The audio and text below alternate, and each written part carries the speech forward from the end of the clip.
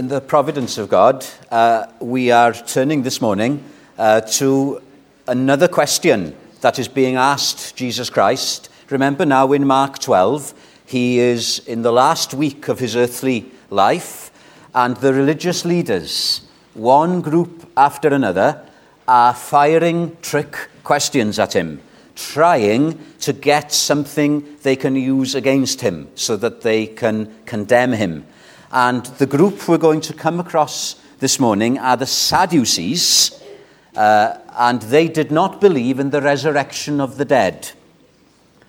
And providentially, what we're going to look at is Jesus' answer, which talks about the mighty hope of the resurrection. And when we hear the sudden death of somebody, the shock that produces, what relief that we can look this morning at the resurrection. Now, before looking at the answer that Jesus gives, I need to give you some background information on the Sadducees, because many of us tend to lump these religious leaders, the scribes and the Pharisees and the Sadducees, all into one group. And we just imagine them being nasty people, plotting behind Jesus' back to kill him. But they were all different, right? They were all different. And they were respectable people in society. And the Sadducees were the polar opposite of the Pharisees in terms of what they believed in. The Pharisees were very strict, very sound.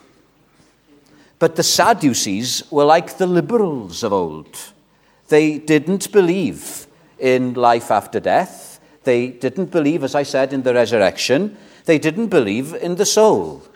They only took the first 5 books of Moses as scripture, and they were wealthy. They were the religious aristocrats.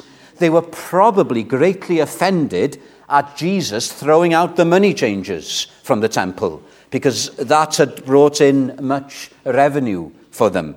And here they were, these sophisticated people, and they're coming to Jesus, and they're asking him a trick question. It's an old chestnut. You know what I mean by that? There are many questions, aren't there, that unbelievers often ask, and they're just old chestnuts. This is the kind of question that the Sadducees enjoyed asking people who believed in the resurrection. Now, we got to make a note of the background to the question as well.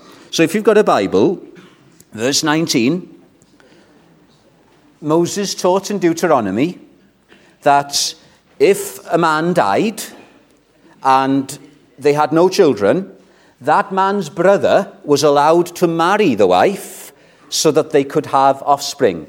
Because in Jewish society, the name of the family and the lineage of the family was very important. So the trick question, the old chestnut that the Sadducees had was this. This happens, a man dies, his brother marries his wife, and there's no children. And then this brother dies.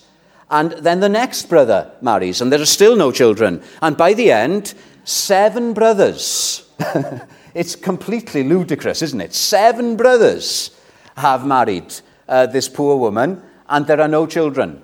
And then she dies, and even though they don't believe in an afterlife and in a resurrection, they do say, because they're trying to trick him, in the resurrection, whose wife is she? Who is their husband out of the 7? That's just a stupid question, you know. It's the kind of question you sometimes have, I don't know, in Bible college, around the meal table. We had questions that were just ridiculous. I remember one Filipino asking this question: how could the snake in Genesis 3 have spoken if he had no vocal cords? Well, I'm sorry, that's just ridiculous. What were the medieval theologians constantly discussing? They were talking about how many angels you could get to balance on the tip of a needle. What possible relevance has such questions got to us? So Jesus, answering them, says two things, and I just want us to look at those two things this morning. He says first, you are ignorant of what the Bible actually teaches. You are ignorant of the Word of God. Are you ignorant of the Word of God this morning? I can imagine these Sadducees thinking, who is this country bumpkin, Jesus Christ, coming from Nazareth? Can any good thing come from Galilee? What does he know about these sophisticated, religious, philosophical questions? Is that your attitude as you come to our church? You're looking at us, you're looking at the way we do things, and you think, how quaint, how old-fashioned of you. And then you're looking at me standing here in the pulpit, and you're probably thinking, what has this Welsh windbag got to say? What does he know about life? I think I've got it all sorted. That's the kind of attitude that they had to Jesus Christ. And Jesus says, you don't know the Bible. You don't know it.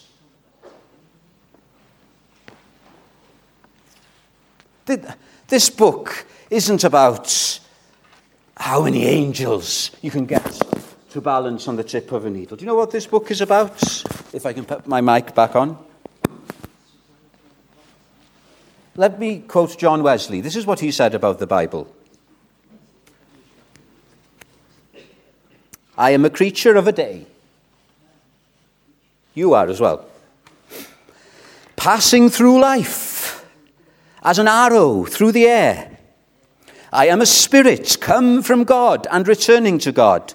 I drop into an unchangeable eternity. We don't know when that's going to happen. I want to know one thing. What? The way to heaven. How to land safe on that happy shore. God himself has condescended to teach the way. For this very end he came from heaven. He hath written it down in a book. Oh, give me that book. At any price, give me the book of God. That's what we've got. And a country bumpkin, a Welsh windbag, with this book is more powerful than all the clever people out there. You know, they were complaining about Wesley's preachers. They were uneducated men, a lot of them. Do you know what the complaint was? They're so uncouth. They're not sophisticated. They raise their voices. They haven't got degrees. Do you know what Wesley said? All right, okay. But they die well. They know how to die. Are you ignorant of the Bible? Are you a Sadducee? Can I say this? We're living so comfortably, aren't we? I think these Sadducees, they were disturbed by Jesus' preaching because they were at ease in this world. They were high up in the society of the day. They had enough wealth that enabled them to live comfortably. They weren't thinking about their soul. They weren't thinking about death. They weren't thinking about eternity. Life revolved around the here and now. And that's why they justified that with their theology. Is that you? Is that me? I think it is right to say the church in the West is too comfortable. I know so many believers in much poorer countries. They don't have our wealth. They don't have our resources. They don't have our books to explain the Bible. But What they do have is a hope in their hearts, a song in their hearts, because they know where they're going. Do you?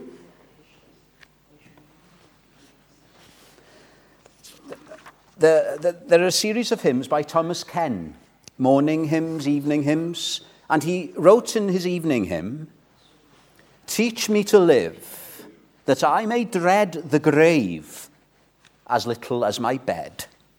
Teach me to die, that I may rise glorious at the judgment day." That's what the Bible enables us to do. Don't you want to have that hope? Don't you? Now, look at what Jesus has to say here about the Bible's teaching.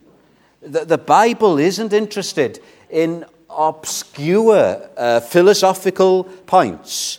The Bible teaches about the soul, that we're not just bodies, we're souls. The Bible teaches about the reason why the world's in the mess it's in. It's because of this spiritual disease called sin that has alienated us from God. God didn't create death. Death came in as a result of the fall. The Bible teaches in a special way that God has done something to deal with the mess. Jesus Christ. The Bible teaches about a resurrection. And I'm interested in the way that Jesus does this. If you've got a Bible, look at how he answers them. Verse 26, "Concerning the dead, that they rise, have you not read?" Where? In the book of Moses. Jesus answers them with the very verses that they used to disprove the resurrection. And the reasoning of Jesus Christ is flawless.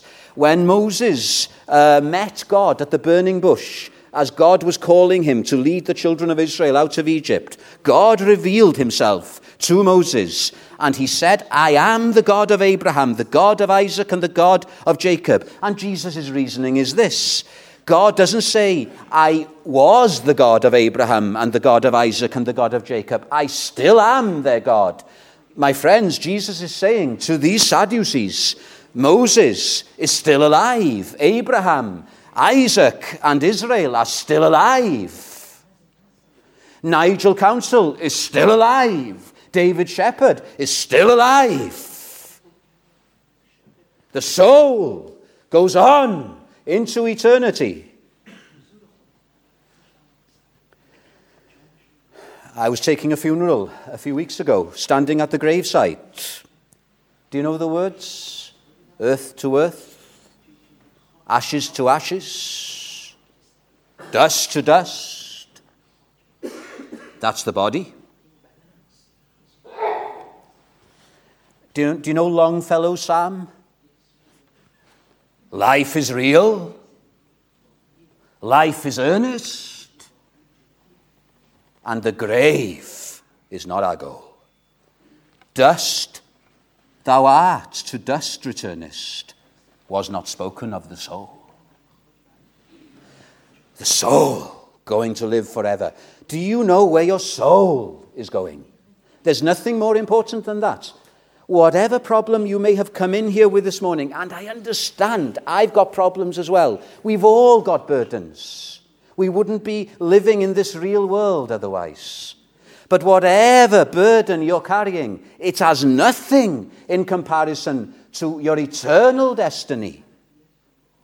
And then it's not just the soul living forever. For these Jewish people, that would have made no sense. Just the soul, as it were, hovering in a vacuum. There is the resurrection of the body. When people die, their souls go into eternity. But then those souls are waiting for an event. And that event is the one last thing that's going to happen to this universe. The second coming of Jesus Christ, the day of judgment. And on that day, we will have new bodies. And those who are still outside of Christ will go to an eternal destruction, body and soul. And those who are Christ's will go into an eternal heaven, a new heaven and a new earth, and a new body and a new soul. That's what the Bible is about. The Bible isn't a about all sorts of different things that have to do with time, eternity, resurrection, the soul. Are we Sadducees here this morning?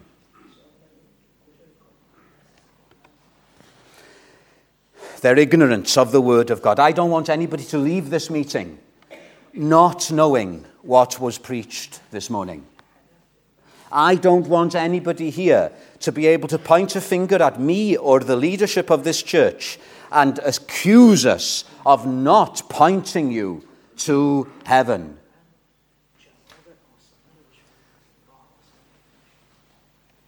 I'm trying to make it as clear as possible that our souls need saving. And then their ignorance, not just of the Bible, but of the power of God. Oh, I like this. Power of God. Do you know what the word power means in Greek? It comes from dunamos. We get the word dynamite from dunamos. We had the Slavic Gospel, is it Slavic Gospel Association? We had a speaker from them in the prayer meeting a few weeks ago, and he was talking to us about I think it was the founder of the Slavic Gospel Association, and this man was a powerful preacher, and they nicknamed him Peter Dynamite. Isn't that a good nickname for a preacher? Peter Dynamite. The power of the Holy Spirit was at work through the preaching of this man. And another preacher that could have been nicknamed that was the Apostle Paul. And he said of his preaching, I am not ashamed of this gospel of Jesus Christ, because it is the dynamite, that's the word in the Greek, the power of God unto salvation to everyone that believes. And these poor Sadducees, because they didn't understand the scriptures, they were completely ignorant of the power of God in salvation. I was brought up going to a chapel, Presbyterian chapel, and I was completely ignorant of the way of salvation until I went to university. How tragic to have gone year in, year out, morning service after morning service, to be taught in Sunday school all these details about the Word of God and not hear once about salvation in Jesus Christ. I think that's terrible. I don't want that to be said of this church. I don't want our children now in Sunday school just to learn Bible stories. I want them to learn about salvation in Jesus Christ. I want you to as well. The power of God in salvation. Now, we tend to think of salvation just in personal terms, and that's right. Jesus is a personal Savior. He's a personal Jesus. But salvation is much bigger than that. And Jesus' answer to the Sadducees shows this. When God revealed himself to Moses as the I am, he's not just saying I am. It's a covenant name. What do I mean by that? What's a covenant? A covenant is a treaty, an agreement. So when a couple get married, they enter into a covenant with each other. They make promises to one another. Now, this is why there is salvation. God has a covenant of grace. I find that amazing. And this covenant God made with Abraham, Isaac, and Jacob. He promised to be their God and for them to be his people. He promised to give them a land. Now, they didn't inherit that land. Abraham only had a patch in the land of Canaan as a burial ground. But they were looking for a heavenly Canaan. And that, my friend, is the power of God in salvation, the covenant of God's grace. God covenanting, not just with Abraham and the patriarchs, God covenanting with himself. God is three persons, as we've been hearing in the Bible studies from Errol. One God, and God the Father, God the Son, God the Holy Spirit, covenanted together in the council of eternity. And God the Father planned salvation, that this world in the mess it's in wouldn't stay like that there would be salvation. My friends, even the most powerful leaders in the world can't deal with the coronavirus, can they? Isn't it ironic? One of the most powerful nations, China, and a president who's been made president for life, thinking that he's going to be around forever, and he can't lift his little finger to deal with a virus. Oh, these earthly rulers are nobodies in comparison to the King of Kings. And this is the power of God in salvation, not us, but God doing something about it. God the Son coming 2,000 years ago, becoming a man. And the most important thing he did was hang on that cross. And what did he do on that cross? He took the curse of the broken covenants. He died that we might be forgiven. He died to make us good, that we might go at last to heaven, saved by his precious blood. And because he died for our sin, death had no more hold on him. And he conquered the last enemy. And as we sang so wonderfully in that second hymn, up from the grave he arose in victory. We have a victorious Saviour this morning. I'm so thankful that he didn't stay on the cross. I'm so thankful for the empty tomb. Jesus is alive, alive. Have you heard of Gresham Machen? I used to call him Machen, as in the village in the Rhymney Valley. But it's Machen. A very intelligent man. He battled against theological liberalism at the start of the 20th century. He died when he was 55. Gresham Machen died when he was 55. He died of pneumonia. He was away from home. Here is this giant intellect of a man, and he was visited by a pastor, just an ordinary pastor. He died in, I've forgotten the name. It's one of those American states that's in the middle of nowhere. Small town. Small town. Not Nebraska, it's one of those further up. And the pastor who came to see him had Machen say this to him. Listen to this. Machen, even though he was clever, wasn't a Sadducee. He had this resurrection hope. Listen to this. Sam, it's just grand, isn't it? I can't do his accents. It's glorious. This reformed faith. This gospel of grace. It's grand. And then Machen, he telegraphed John Murray, another intelligent man.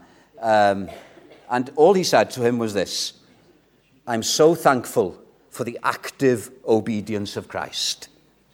No hope without it. What is he saying? He's basically saying, this is all I've got. Jesus lived and died for me. That's all. That's all you need, my friend. Jesus has done it all. Can you see it? A hymn says, this covenant, what's the relevance to me? I'm not interested in all these chestnut questions. I'm not interested in how many angels you can balance on the tip of the needle. How is that going to help me when I come to die? Is it? How is what Bible translation you have to use going to help me when I stand and face the last enemy? How is my view of church government going to help me when I have to cross the river of death? How is a pet subject, and we have them, don't we? We give them Christian names, whatever it is. If it's not Christ and his covenant, how is that going to give you an everlasting hope? Gresham Machen said, no hope without Jesus' active obedience, his oath, his covenants, and his blood. Support me in the whelming flood when all around my soul gives way. Hallelujah. He then is all my hope and stay. You can be a nobody, no degree, no theological understanding. And if you say that, you're in. You're in. And then there's the power of God in us, isn't there? It's not just Jesus doing everything, but the power of Christ in me. Do you know the resurrection of Jesus Christ happened? The same power that caused him to rise from the grave happened 30 or so years ago in room 222 in Pantycelyn Hall of Residence.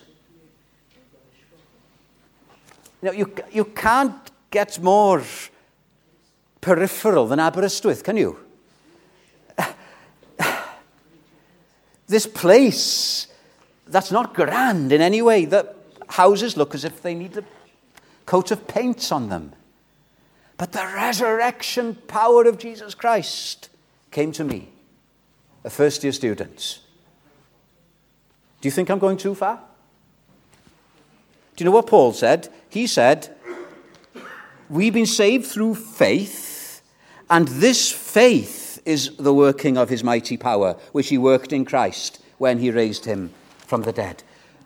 If you're a Christian here this morning, think of the children's talk. If you've got life, green shoots, if your trust is in Jesus Christ, even though you got doubts, even though your hold of him is weak, that faith was produced by the same power that raised Jesus from the dead. Isn't that amazing?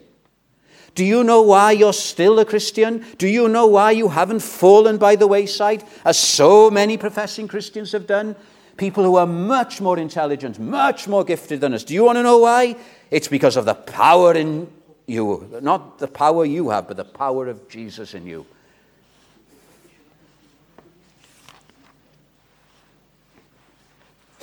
You're engaged to him if you're a Christian. You're engaged. The marriage hasn't happened yet. The marriage is going to happen in heaven. And this is the wonderful thing. Human marriage. Do you know David Shepherd and Margaret Shepherd were married for 55 years? What a blessing. But even that blessed union was broken by death. Till death us do part is in the human marriage covenant, but it's not in the marriage covenant of grace. Oh, death is an entrance into richer, fuller blessings. And then, as I come to a conclusion, there's the resurrection states, the power of God in the resurrection states. Jesus says, you're talking about marriage. I can say this. Marriage isn't that important. Before I get sacked, let me add, marriage is God's institution, so it's important in that sense. In God's plan, there's to be no sexual intercourse outside of marriage.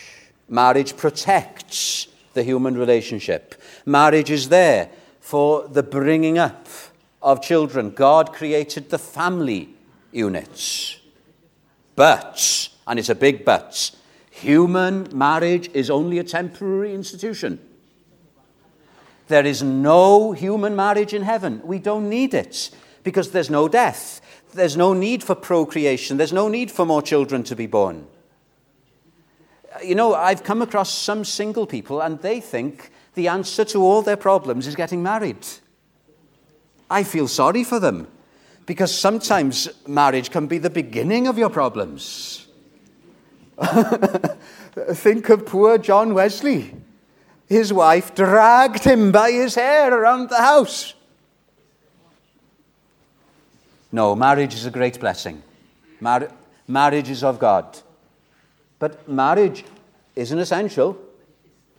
The most perfect human being who lived, the perfect human being, the only perfect human being, Jesus Christ, he wasn't married.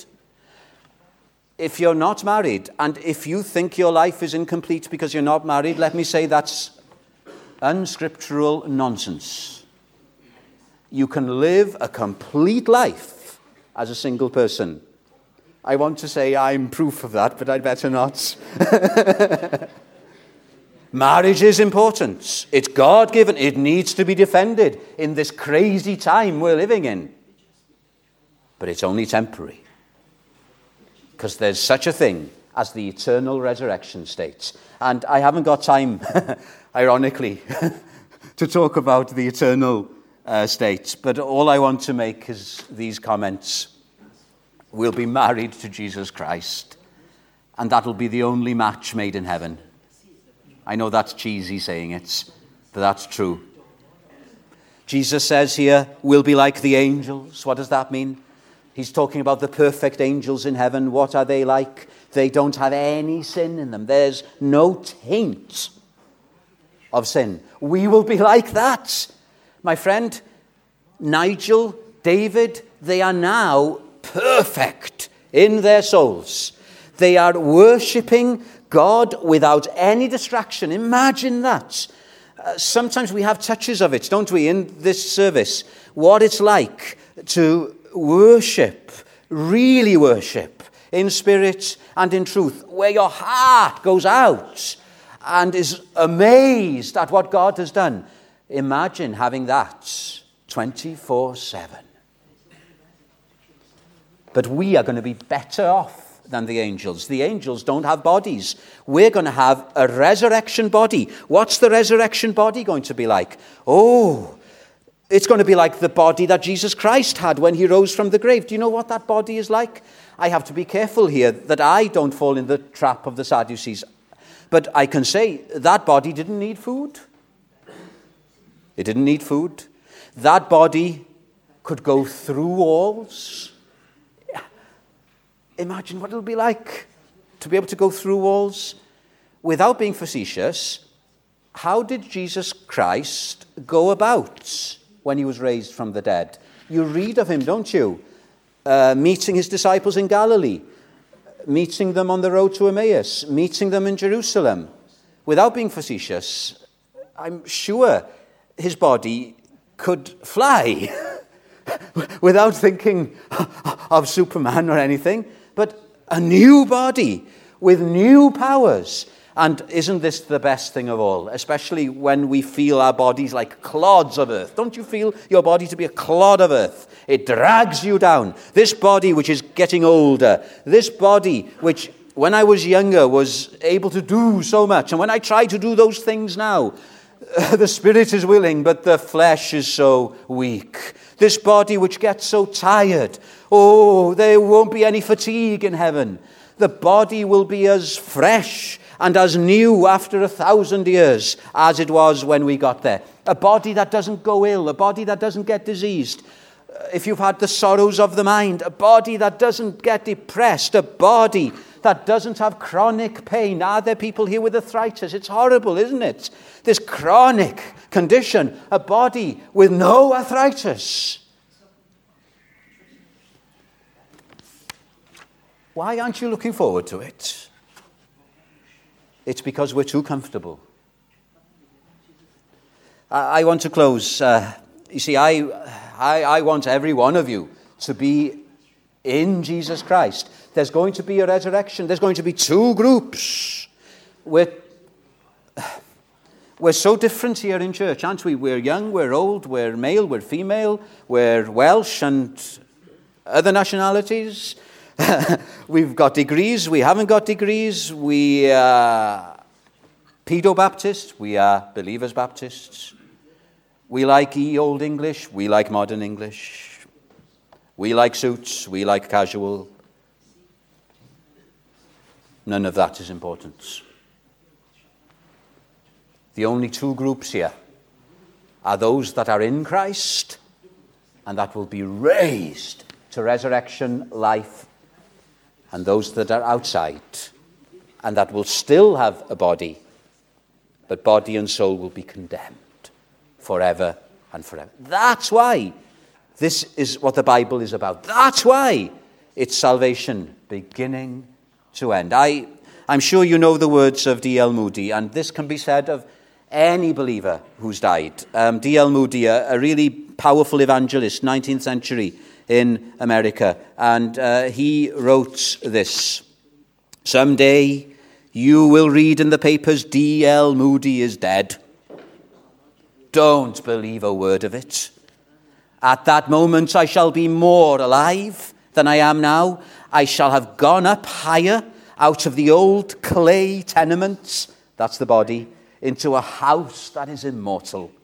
a body that death cannot touch, that sin cannot taint, a body fashioned like unto his glorious body. He is not the God of the dead, but the God of the living. Is he your God? For his name's sake. Amen.